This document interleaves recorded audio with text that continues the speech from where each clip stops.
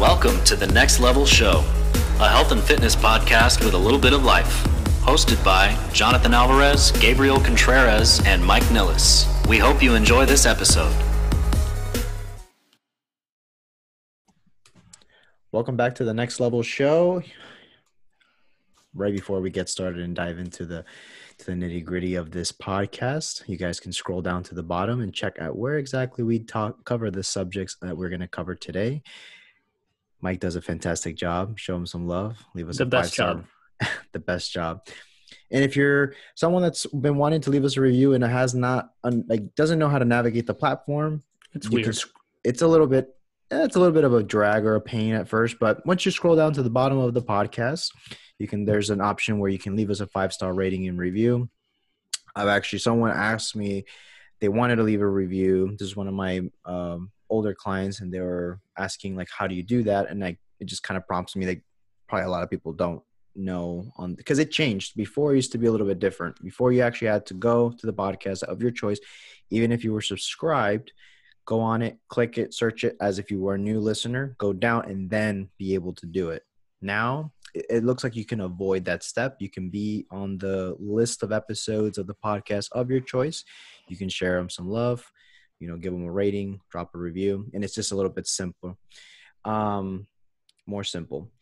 Now, boys, have you guys seen Cobra Kai? No, and it kind of sucks because I'm kicking myself in the ass for not watching it yet because I was, like I said before, such a big Karate Kid fan. And I seen them pop up on Netflix before Cobra Kai dropped. And I've been wanting to go back and rewatch some of them. I think probably part 2 is my favorite one. But no, I have not. Have you? So from what I understand, this is originally a YouTube series. Yes. Was their YouTube Red Yes. subscription? I don't know what's going on with YouTube, how that happened where they were bought into Netflix. I guess Netflix has been buying a lot of shows from different platforms. I know the Kingdom show that I watched was originally an AT&T DirecTV show. So they were bought over to Netflix, and now Netflix owns their rights. I don't know if they've completely now owned the rights of Cobra Kai. I've never watched the original Karate Kid because it just was kind of corny to me, when I was old enough to kind of understand the movie. A little campy. But they do a good job at showing the original clips. It's the original 2 actors. Now they're grown up, that's I think why I was like, okay, this is cool. They actually taken the time to bring back the 2 original kids, and it's just it's entertaining. It's silly, but it does make me laugh. And it's short episodes. It's kind of a good way to pass the time if you're looking for something that's not super serious, but you can kind of see a little bit of some real life modern time application, probably from where they're from. Have you watched it, Mike? No. Yeah, so I'll definitely commit to wanting to watch it right now. I think I'm on episode 3 of High Score, the one about documentary on video games. I really wanted to watch it. One, because it's not that many episodes. I think only 8.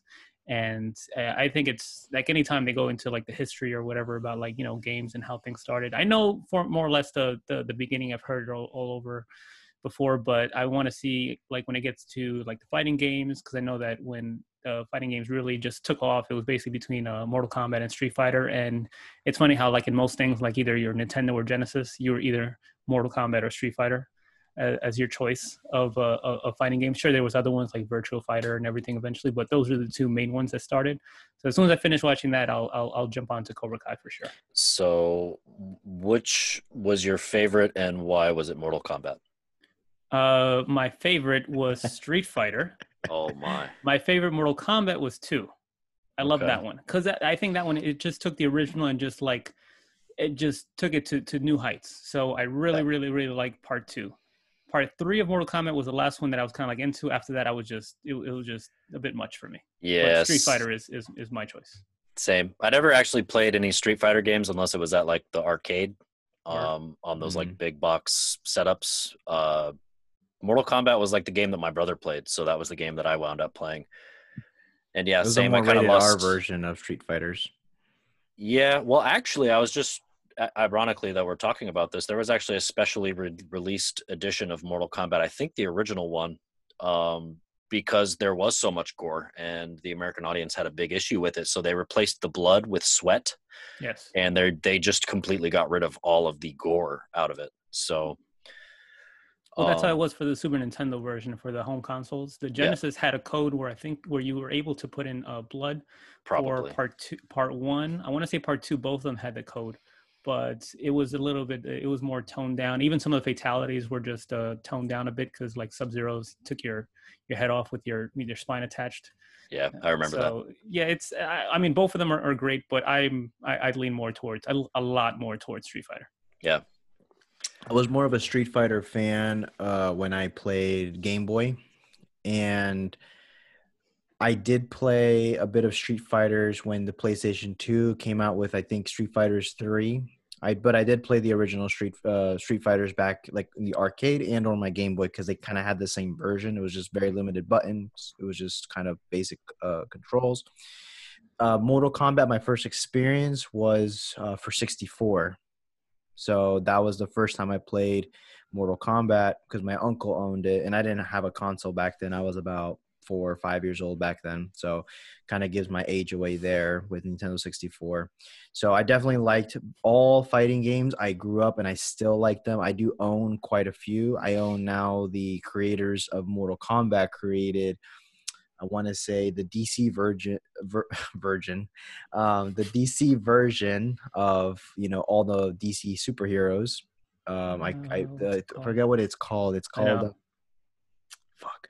trying to think of the name, but anyone that's super into video games will kind of like be able to look that up and figure, or if Gabe's going to Google that real quick, but that one, great graphics. I have also played the latest Mortal Kombat. I don't like the Street Fighter games now. The Street Fighter games now are Injustice. Yeah. I got Injustice 2, I believe. And I think they coming out with a third, but man, fighting has definitely evolved. If you really want to test, you can beat up on your friends that don't have the console or don't play the game, but go online and that's where you're going to really just get your face wrecked, because nowadays it's all these upgrade features back then that didn't exist. Now you can fight and upgrade your fighters with little different suits, little add-ons. I think Injustice was all about getting, leveling up your player. So the games have evolved from just the Nintendo 64, Sega Genesis, and all that. Now it's you just feel stupid playing with these youngsters, man. You just start destroying you. Just don't. I mean, the first time that I played online, it wasn't even all that long. I want to say like 5-6 years ago, whatever. When my favorite fighting game was Marvel vs. Capcom. Oh, it's classic. Part 3 in particular. I just love that one, and I got pretty decent. And I said, even good enough. I said, let me just try online. Not a good time. Not a good time. So I think they have. I played actually this past weekend. I played the one that's on Xbox. I'm assuming it's for PlayStation as well. I don't like it. It's I like the setup, the graphics of the new of the superheroes. It looks really cool, but I hate I think Marvel vs. Capcom used to be a 3v3 fighting, right? That's the one I'm talking about. 2v2 right now, so it's kind of loses that. The only one that mimics that speed and that type of style of Dragon Ball Fighters. Yeah, and it's I'm a Dragon Ball Z fan, so seeing the characters, the animation, I thought it was really badass. So the one you're talking about was actually part 4 of the Marvel vs. Capcom. I haven't played that one. Part 3 was the last one on PlayStation 3. Part 2 had a 2v2 with a support character, and then the initial one, I want to say it's 2-on-2. So I don't know. It's gotten some changes, over the years. I don't know, boys. I feel like I can take all y'all on. And in what? In those fighting games. No doubt. I suck at fighting games, so you guys can have at each other. All right. Gabe, we'll set it up one day. Do you have a console anymore, Gabe, or did you kind of retire? I retired my PlayStation 3 a while back. That's as far as I got because I have basically not that much time. Or I do. I'm lying to. I don't think I would find time. If the time that I can find to play that, I probably should be doing something else. Yeah, that's what's Yeah, been killing me lately. I'm getting the new PlayStation 5 console. If I was to get a console, I would just upgrade to the next PlayStation generation. But dude, like it's kind of almost like a guilt thing that I have that I I feel like I know, could be doing for real. something else, but I'd be lying to myself because it's not like I've been super productive with work. I've been watching other series, Cobra Kai. I've watched the freaking, I think 3 series in the last like 3 months. So I've been kind of each month I'm on a new series type thing. So I have to get back to where I was, reading a book. I would have a book at least started, and I would kind of go through that book every day. I would read like at least minimum of 10 minutes. I would take the time to read. I haven't been, so I have to kind of organize. I may go back to playing my console again because I haven't. So I feel like, why do I have this freaking console? It's just a Netflix. It's just a Netflix and my app supporters to watch my feed my series addictions. But I have to finish a game that Mike bought me for Christmas, man. Before this year ends, I have to finish the other half of the game. I just have dude. it's just Mike knows that this game you have to put in the time. Which? It's the Sekiro Shadows Die Twice. Great game. I'm mad at myself, and now I'm genuinely afraid to go back because I'm at a part now where it's really, really hard, and I'm just gonna get wrecked and Did you lose all my XP. You probably won't know who this is. Did you get to Genichiro? Yeah, I did. I beat him. You beat Genichiro, so you're past Genichiro. Where are you now? Did you get to the big I'm like, snake? I'm fighting the monkeys. Yeah, I'm past the first part of the snake. I'm fighting the big old apes. The guardian apes. Yes. Whew. Yeah, you may want to start over. Just start the whole game over. Yeah. The first, spoiler alert, the first one, not too bad. As soon as he screams, calls in his girlfriend. Whew. Whew. That was there's a couple fights in that game where like I literally stood up from my computer desk and let out like a primal scream of victory. That was one of them. I slammed my this headset on my desk and just roared. That's like, ooh, man. Yeah, man. It's just that game is so well done, but it's so freaking hard, dude. It's so hard. No, they got the epic win part down with the challenge curve, the difficulty level of it, but it's just doable enough. And when you do lose, it's because you suck, not because the game is bullshit. That's like the best part about it. So when you said that you feel kind of guilty, playing these kind of things because you can be doing something else more quote unquote productive. So are you saying you'd rather put your efforts to something else? Yeah, so I'd rather go back to more content creation. No, effort. Just talking about effort. That's a silver platter right there. Exactly. Yes. Effort. Layup that you just missed. I wasn't looking at the screen. I was looking down, just really thinking about your question here. But no, as far as the effort thing, I think that's going to be everything is you can really cater and shift where you want to. Before we jump into, I know what you want to talk about is definitely going back to creating more content. My content game has been, I feel, a little weak lately.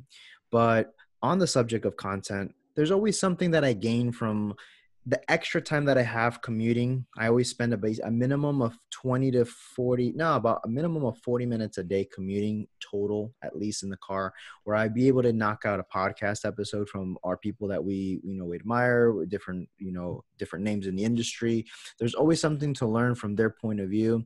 And one thing that really stuck out to me is the amount of effort we sometimes lack in our training, sometimes the effort that lacks with our clients' training. When it comes to as far as a results thing, I think it's super crucial. Well, it was a really good point that I heard our friend Jordan and Cody talk about, that biggest components when it comes to programming and just executing a successful, I put air quotes, successful program, is not about the complexity that you add as a coach or the little details. It's about if you're consistent, first and foremost. Consistency is always going to be the underlying thing of anything we discuss, because whatever we discuss it without consistency, it doesn't matter.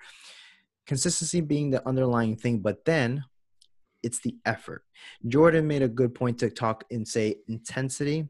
Cody came back and said, I think that we can actually say effort versus intensity, because if you're a new lifter or you're a fairly new person into the gym, you may not be able to always gauge safely or appropriately what intensity may mean. Intensity kind of is the definition almost of, workout load. That's the load that the body is perceiving.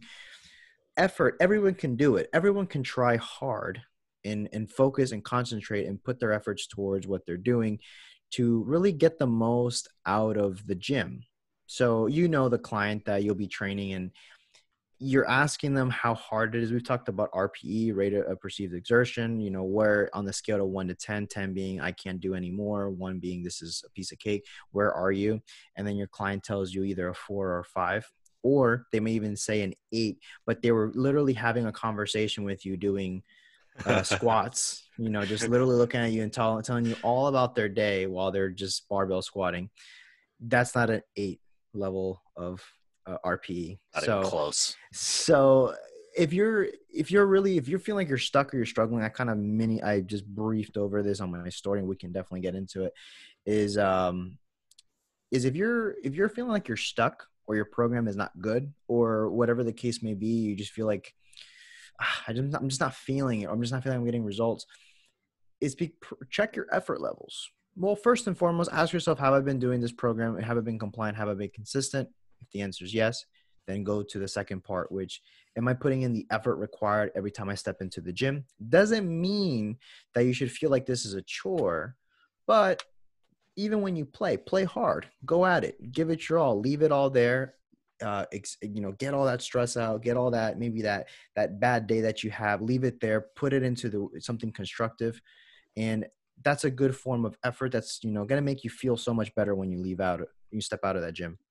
So for me, I feel as if I might err a bit too much on the side of caution on the side of effort, because I know it's better to undertrain than overtrain. So I'd rather undershoot either a weight, a rep range, or anything, as opposed to overshooting for myself. So I actually really, really do like when I'm following a program, because it kind of helps to keep me within certain guidelines that I need to, where maybe if I'm training by myself, that I'm not hitting or meeting, if that makes any sense. And with my clients, I feel as if depending on the individual, I feel like it's a fine line between, okay, they're fine, and oh shit, this is way too much, like a missed lift. And I've seen that before. So I try to, that's something I'm constantly working on. And of course, every single client is totally different. So what could be fine with one person is, the worst or max effort with another one. So it's just something that you got to be mindful of, got to be careful, got to look for signs. Even though if they're not communicating anything to you, you should look for any form of breakdown. Is the tempo, look at tempo on the client's reps, right? Did it dramatically get slower as you go up in the reps, or anything like that? I actually, you mentioned how, they're talking to you, having a full-on conversation of their day. I actually use whenever a client wants to come right back into it, like, hold on, let's just take a second, let's take a break.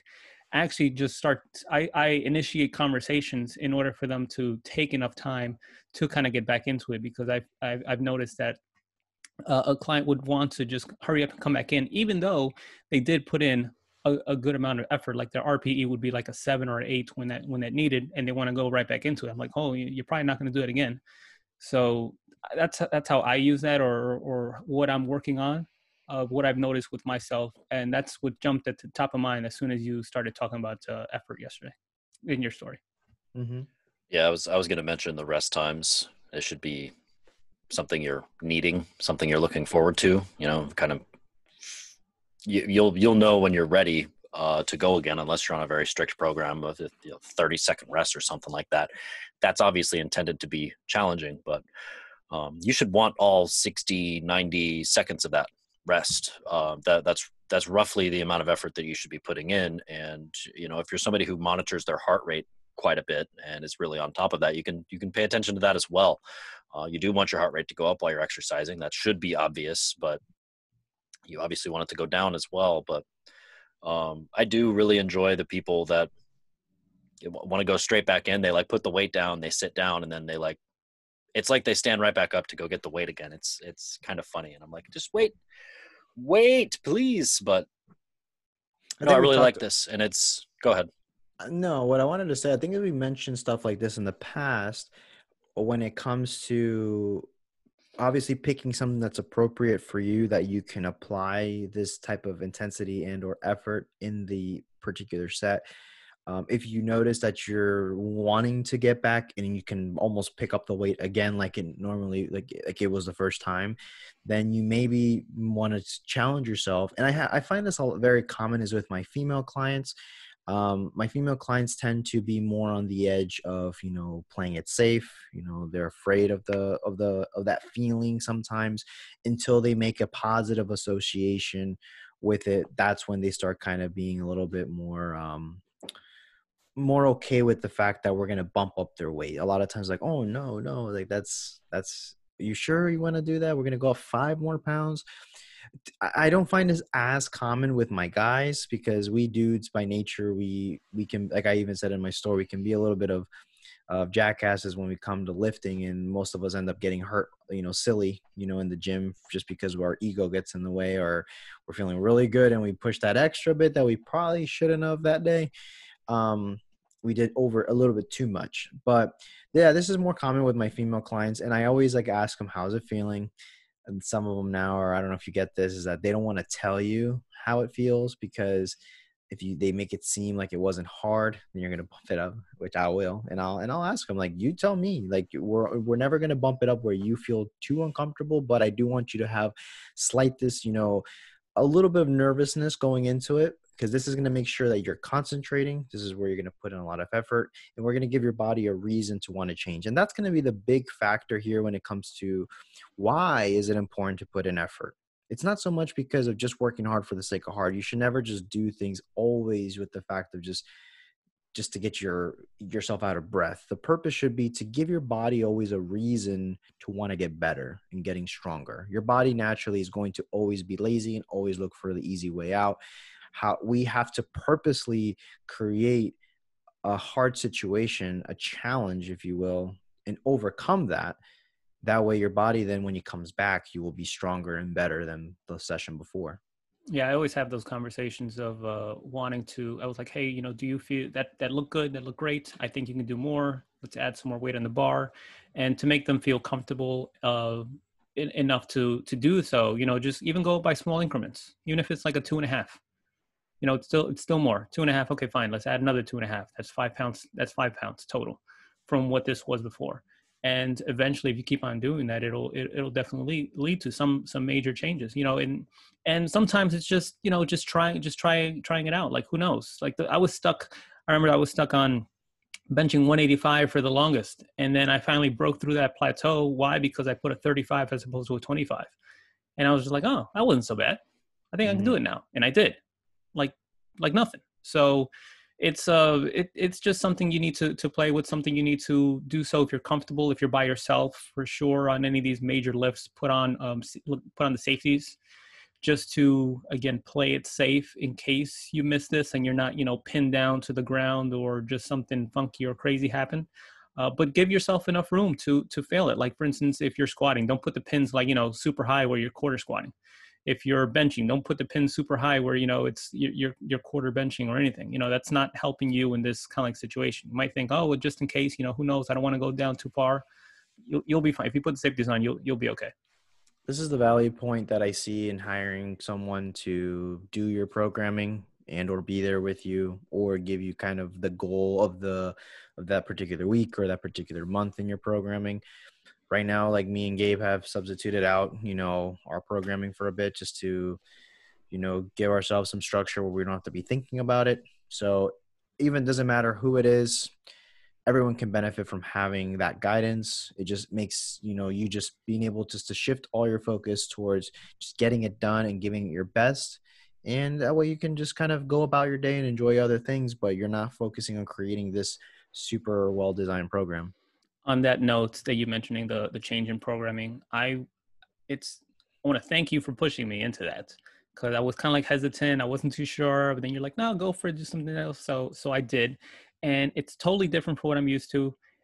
And so yesterday I did lower body training, and it was a lot of priming movements prior to the main compound movement. So before I did my, how much did you deadlift? so I didn't go, I think I stopped at 225 just to, again, cause I took like some break and this is I restarted the program, but let me tell you how smooth and easy that felt. It felt really, really good.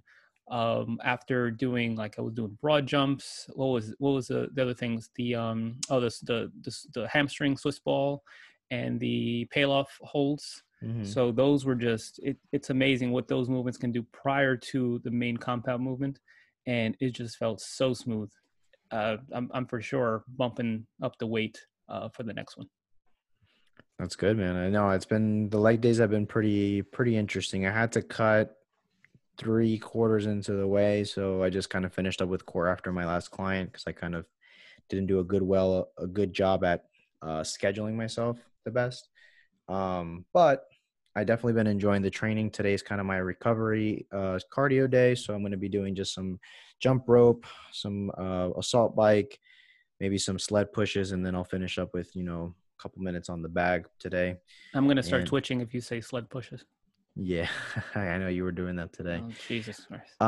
What I also kind of thought it would be a good segue into this show, this particular episode, is I still hear very common things, these buzz terms or the words that marketing does a very good job at, getting you to want to buy into whatever product that they may be selling. But a lot of people still believe in the whole anabolic window. The anabolic window being something that's super important, where people are stressing. I remember back in the day when I heard this term and knowing that getting some type of protein and or carbohydrates post workout, there was an anabolic window that was the optimal time to do this. And this is when protein shakes in my life became very consistent. It was a daily thing. I feel like it wouldn't even be worth training hard if I didn't have my protein powder to be able to add into my routine. And I know a lot of people still fall into this. I know part of it is the placebo effect, which we know is super powerful to get us to do things. But what are you guys' thoughts on the anabolic window? I just busted this up for someone yesterday morning. It's busted the anabolic window. Yeah, I just busted it up. Took a sledgehammer to it. But no, it's something we've all fell victim to. So it's something that I have personal experience with, which makes it that much easier. And it takes a load of pressure off of somebody. And actually, aren't we kind of finding out now that it's the exact opposite, where you actually don't want to eat within like 30 minutes to an hour after you train? So it's kind of funny in that sense, where we were all doing this thing and now we're finding out that it should be the exact opposite. And it kind of makes sense if you think about it. Super intense training session. Within 30 minutes of that, the blood is still in your limbs. It's still in your muscles. And if you're going to put down even something as heavy as like a weight gaining protein shake with milk, that's a very difficult thing to digest, most likely. And it's going into a stomach that doesn't have any attention in your body right now because all the blood's elsewhere doing a job. So that's going to create indigestion. It's going to create issues with digestion. But no, that's just plain and simple. It's marketing. Just like Jonathan said, I mean, be a supplement marketer. How do you make people buy your specific product? You put a time limit on them. You have 30 minutes or you wasted your time. Yeah, and create a very glaring problem that they have a solution for, and this is it. Like everyone else sucks. This is what you need to be having, because if not, you're leaving stuff on leaving gains on the table and all that. And it has to be fast acting protein, or it's going to take too long to digest, and then you're fucked. I used to have my whey protein, my casein protein. I used to have like a whey isolate or iso whey, just like different types of protein, because each protein apparently would absorb X amount of time faster or slower. Yeah. Dude, I had it all. I had tubs on tubs and tubs. Never soy, because that's for girls. Yeah, or it was just like, never have soy. Don't do that. It would have to be whey. It was just, what would you guys think when you were going through that process? And I know we all did this, when you would have a protein shake or something right after your meal, and then you just get that bloat, and then you'd have to go to the bathroom. What did you guys just think that this is just part of the process? This is what, this is what it takes, or was it like, dude, there's something fucking wrong with me? This is not normal. Yeah, no, it's something you got to do. It's I'm not the only one dealing with this. Everyone else is. Everybody talks about it. So okay, All cool. the I'm not pros are. exactly. They're doing the same shit, so it's fine. But I think it's funny can you use this to your advantage? Yes, if you have to intake, 5,000-6,000 calories in a day, right? And you're gonna wait like an hour after, when your appetite is just roaring after finishing a workout. Yeah, I can crush like a heavy ass meal after a hard intense training session, but I'm not gonna. But if I need to take 5,000-6,000 calories in a day, then I'll use that time in order to take this down. And you can use it to your advantage, but for the most part, you shouldn't, for the reasons that Mike mentioned. And I think what's funny about this is that this is a small rock, and people are focusing on small rocks before taking care of the big rock issues, right? Like, how's your training? How's your sleep? How's your nutrition as a whole? And you're not worried about that, but you're worried about throwing down this protein shake within 30 minutes, and you're racing, just getting all, it's, I gotta hurry up, gotta get it. And then you're just worrying yourself about doing that and causing other issues to yourself. So it's just not, no, you'll be fine. Promise. It doesn't work that way. But that's what some people decide to do. But I thought it was totally normal for me and normal for everyone else to go through those issues. Yeah, I mean, let's be honest. The small rocks are the easy ones, right? That's why people give their attention. Just spend $30 a month. There's your gains, right? Just take this protein shake 30 minutes after you work out. There's your gains. Working on your sleep, actually working on your nutrition. Those are the hard things that require a little bit more time and a little bit more discipline. So naturally, people are going to gravitate towards the easier things, especially if there's a paid advertisement. Jay Cutler's telling you need this product. Like, he's not wearing a shirt. Like, that's okay. That's what I'll do. Thanks, Jay. But no, I didn't actually, like, thinking back of it, I didn't really have like digestion issues. I've always kind of had like an iron stomach. It did give me really bad gas though, which that is just kind of like, that's like a meme within the community, right? Where you just high protein, you have stinky farts. Like, it just goes part of with it. Yeah. Which is it's an obvious sign. Like, people that don't think, we guys are nasty, we laugh and they think it's funny, but really, like, that's a good sign that your digestive system is something's not right. You should not actually have these putrid, like, these eyebrow raising farts that are just killing people around you. Like, it's a sign that there's something not sitting well in your stomach. So digestive issues can come in all shapes and sizes, smells and non-smells. So their body's constantly telling you and giving you feedback. I think that also this kind of falls into the supplement also, as well as the meal timing aspect, which we discussed in the past, that when it comes to meal timing on the level of importance, it is kind of towards the end of things that you need to be checking. Most thing is just having that consistent balanced nutrition. Then you kind of want to focus maybe on your calories. Then you want to focus and then on your macros. Then you want to focus in on your micros.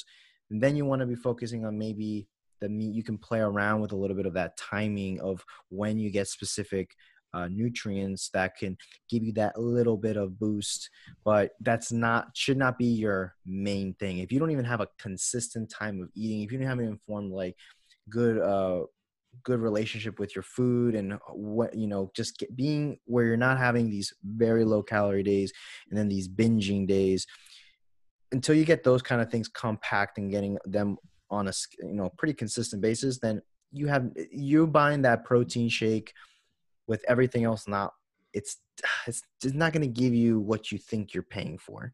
And that's the sad thing. I always have clients that may start asking me when they start, and they're kind of like excited. They're like, so do I need protein powder? Is that something that I need? And I'm like, you don't need it. If you want to have it there, I tell them, if you have the money to get it, go for it. Have a good protein powder, get a good source, have it in your house as a backup plan. But it is what it is. It's a supplement. It's just to help aid your current diet. That's not supposed to be, it doesn't have to be a constant thing. And it doesn't stop with or start with the proteins. It's with any supplement, right? Like, as soon as they start. So what supplements do I need? Yep. No, you're good. You're good. You're fine. We're not there yet. Let's just start first. Let's just train. Let's just take it there. You don't want to hit the NOS button too early. I actually have this is actually pretty smart. One of my clients told me that they have a real bad like sweets problem, candy, chocolate, all that stuff. To substitute for that, they actually got protein bars that they actually like prefer the flavor of. It took a little bit of figuring out on what they want, but they do protein bars as a substitution for Snickers or Reese's cups or whatever.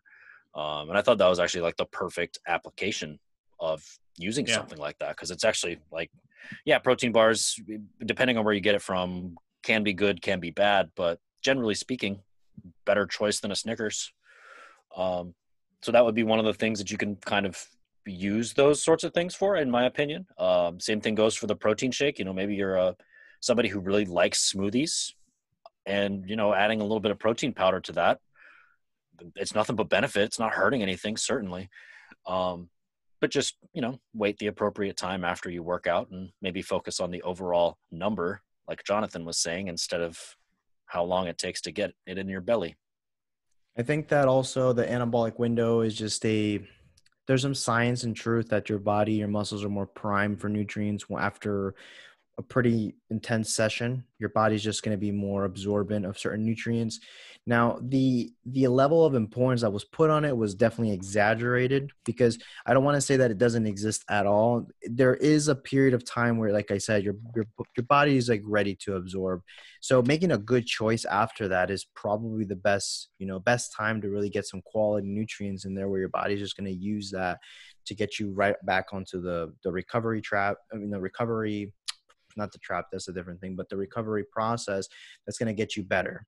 Now, typically, the muscle building signal that you send can last anywhere from about, as little as 24 to 72 hours typically on the longer part is where your body's going to be in that muscle building mode. So if you think about it, everything after that is a good time to really focus on your recovery aspect, getting you back to feeling great. This is when incorporating good quality foods, getting good sleep, getting your body into a relaxed state where your body's going to want to build and grow. You have more time than those 30 milliseconds that the supplement companies would stress about.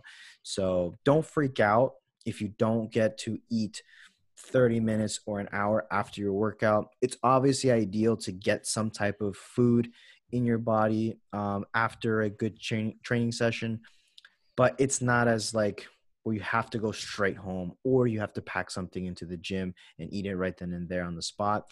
There's even been some cases where if you're too extreme, that the gut becomes, where Mike was alluding to, is that you have all this stress happening in the body. In some cases, your gut may be also under some stress. I can't remember the exact, the details of what's happening. I think it's some form of inflammation in the gut. So when you start slamming food into your body over the course of time, it can create potential food intolerances with certain foods. That's why some people that could have whey protein in before or type of dairy can't have dairy 5 to 10 years later, because of the constant slamming of that in your body is only registering that these are coming in on a wrong time. They're foreign invaders, and your body starts to become intolerant to certain foods. This can become even to chicken and rice, something as basic as chicken and rice. People will religiously eat that, for example, and then constantly feeding your body in the worst possible state. Your body starts to perceive what used to be okay as not okay anymore. So doesn't mean it's going to happen overnight. I'm just saying, if you're someone that's been doing this for a long time, maybe switch things up a little bit. This is going to give you a less likelihood of developing I would think silly intolerances, because that kind of sucks if you're intolerant to rice or to meat or to particular foods that you enjoy. Terrible. It's just to avoid that, just don't stress about slamming a heavy meal post-workout. The only time I see validation, if you're going to hit a protein shake, is if you're a person that's already training twice a day. You're going to have two really intense sessions, and you're going to train later that day. You definitely want to take care of all these little details and really be maximizing. Hopefully by that point, you have these other things locked in, and then these are just little things that you're adding in to ensure that you're not overtraining. For someone who has any kind of digestive issues, bloating, gas, or, you know, got the runs, got the shits after training and after eating, you know, just give this a shot and see if it lasts. If you get that way after having your protein shake within this time window, wait after it. Try it for, you know, a day, a couple days. Go for a week and see if this persists. And if you notice that it's declining, if it's getting better, not as intense, then maybe this is a fix for you. And if it's not, then, you know, go back to what you were doing. You know, you're not going to kill anything. You're going to be fine, you know? So just give it a shot. Like with most things that, you know, we talk about here and, you know, I advocate for, is just to try it out. If it doesn't work for you, it doesn't work for you, but just, you won't know until you try it. I think we covered the anabolic window pretty well. Mike, do you have anything else to add before we go on to the last part of this episode? No, I think we covered it. Okay, cool. So the next part that we wanted, another myth that is still pretty common, is the whole muscle confusion aspect of training. A lot of people, muscle confusion, for the people that don't know what this concept is where you radically change your workout routine because you feel that you need to confuse your muscles. This even sounds funny because it's almost like you're saying that your muscles have a thought process of what's happening. Like they register, ooh, bicep curls, ooh, this is a lunge with a slight lean forward, ooh, like they're not thinking about, like, I figured this out already. No, it's muscles don't think. Muscles, you know, it's, you can even say that muscles are stupid. They only register as a tension that's happening in the body. You are putting a stress on it, it's overcoming that stress. Now obviously technique and form matter to make sure you're doing things properly and you're engaging muscles that you're trying to work and activate. But the whole concept of muscle, that you need muscle confusion to get gains, is not true.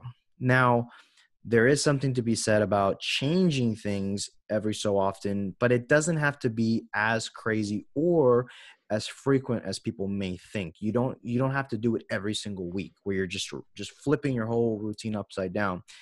The reason for it, the main thing, is just because you actually want your body to have some type of adaptation process with your current training, where your body is mastering specific skills that you're essentially teaching the body to do, where it can get better and can get stronger. Now, the main things we always talk about on this show is main lifts, our squats, deads, overhead presses, benches, you know, some type of did I say deadlifts? Just the main four or five, however you want to do it. The main lifts in the main five that we talk about, we've done all, like, I keep going always back and forth with if it's 4 or 5, but Well, I say 5 because I count overhead press. Yes. So we have our squat, deads, bench, pull-ups, overhead press. Yes. Pull-ups or / row. Any type of pulling motion. So those are going to be your main, that always some type of version is in your current routine. The only thing that I like to play around with, and it's just because it makes my training more fun, is my accessory work or isolation work. This is when I encourage, you can do this every couple weeks, is really just change those or change like the angles possibly, or change the variation that you're using. But you always have some type of constant. So if you're thinking muscle confusion, meaning that you're going to take the deadlifts completely out of your routine. Now, unless you absolutely hate them and you don't want them in your routine, which I don't understand why you would, but I understand, that's the only time I would say so. But for the average person, having those constants are going to definitely be important. Yeah, I'm glad you kind of cleared that up there in the second part, because when you say, you know, is muscle confusion a thing, then I would say, well, yes, but actually no. Because there is like a novelty effect, right? If you, like I just mentioned how I switched up the way I train, and I'm feeling a new stimulus. I'm changing things up, not doing things how they were before. Is that a certain type of form of muscle confusion? I mean, I guess, right? You can kind of put it in that way, and that would be how you would want to, quote unquote, confuse the muscles. by training a new way. That's why we always advocate for phasing your program. If you're in a more linear type of style, every 3 to 4 weeks, when you feel like you're getting good at something, just switch up some variable of it, whether it be your rep count, your weight, your rest period, or something, and you will feel the effects of it and you will get some gains from it. So I feel like people take that aspect or that idea and they just go to the extreme, which is where every single day you do something totally new and totally different, and you feel like as if that's your way of confusing the muscles and always staying on top of things. No, it's definitely not like that. Uh, sure, if you do, like, you haven't done bicep curls in like forever, and then you go to do some heavy barbell curls, then you'll feel like your bicep just twitching, and just you're like, oh hey, I confused the muscle. I mean, like, that's, I guess, some sort of version of it, but don't take it to the extreme where you're just totally a new form of exercise every single day. No, just be consistent, how you mentioned earlier in the episode, and just change it up, and that's the proper way to, quote unquote, confuse the muscles. That's just another example of the industry kind of over abusing a concept that does work. It does work. I mean, that's how all of us manage our clients. I'm confident in saying we're switching up the routines every so often, but it's one of those times where people go, oh, more must be better. Let's switch it up every single day. And then it's like, no, that's like way over implying. And it's like the bro split. If you put the bro split muscle confusion together, it's like the perfect marriage of just me having an aneurysm. But yeah, and it's something that, we've all dealt with our clients, and it's something you kind of, just explain. And then of course, as the trainer, I can control what they do with me, and I still have people that kind of do their own thing. Even though I, put together this program for them, they'll go in and do random shit in the gym. But yeah, it's just, having done both, there's no comparison. There's no comparison. Having an actual program, phasing in and out, it beats it by a mile. I agree. No, I think that it's just having these certain principles in mind at all times. There is value to changing things up, because we need to eventually give the body a different stimulus to elicit a response, because we don't want to keep it exactly the same. We know people, the older population that's in the gym in the mornings, you see the person that does the same exact routine with the same exact way, the same exact order. You already know where they will be at what time. And those guys could use a little bit of muscle confusion. They need to be confused in general just to get the full stimulus on life. Yeah. But obviously, granted, they're still doing something. They're more consistent than 90% of the population. But it's the main thing here is just don't fall trap that you need to chase muscle confusion. Also, I think another reason why people buy into this is because they see the flashiness of the routine. Also, they're still chasing that soreness concept, which we've discussed before, but it's worth bringing up always, is this, that soreness is not always the indicator of a good workout or an effective workout. It can mean many things. That you've changed the routine up. That's one. Two, that you did way more than you probably needed to, So if your sole purpose of training is to get sore, you're having the martyr approach. It's not what you always want. We do want to know that the body did something. We want a little bit of, I know that muscle got some work done, but it doesn't need to be where you're blasted every single time you come into the gym. It starts to create that association where, if you don't do something crazy, it's not worth it. This can kind of lead into a different discussion, but the main thing is that you don't need to flip everything. This applies over as far as your exercise. This applies to your nutrition. Same thing that we always say is that you just want to make subtle tweaks and adjustments. Same thing goes for your training. To be effective, you don't need that much. And I think we've said this before, where hard sweat and soreness does not equate to a successful workout. Right. So just kind of take that and just apply, kind of like what I said before, where I am too much on the other side of it, where I undershoot, drastically, not drastically, but I undershoot a lot.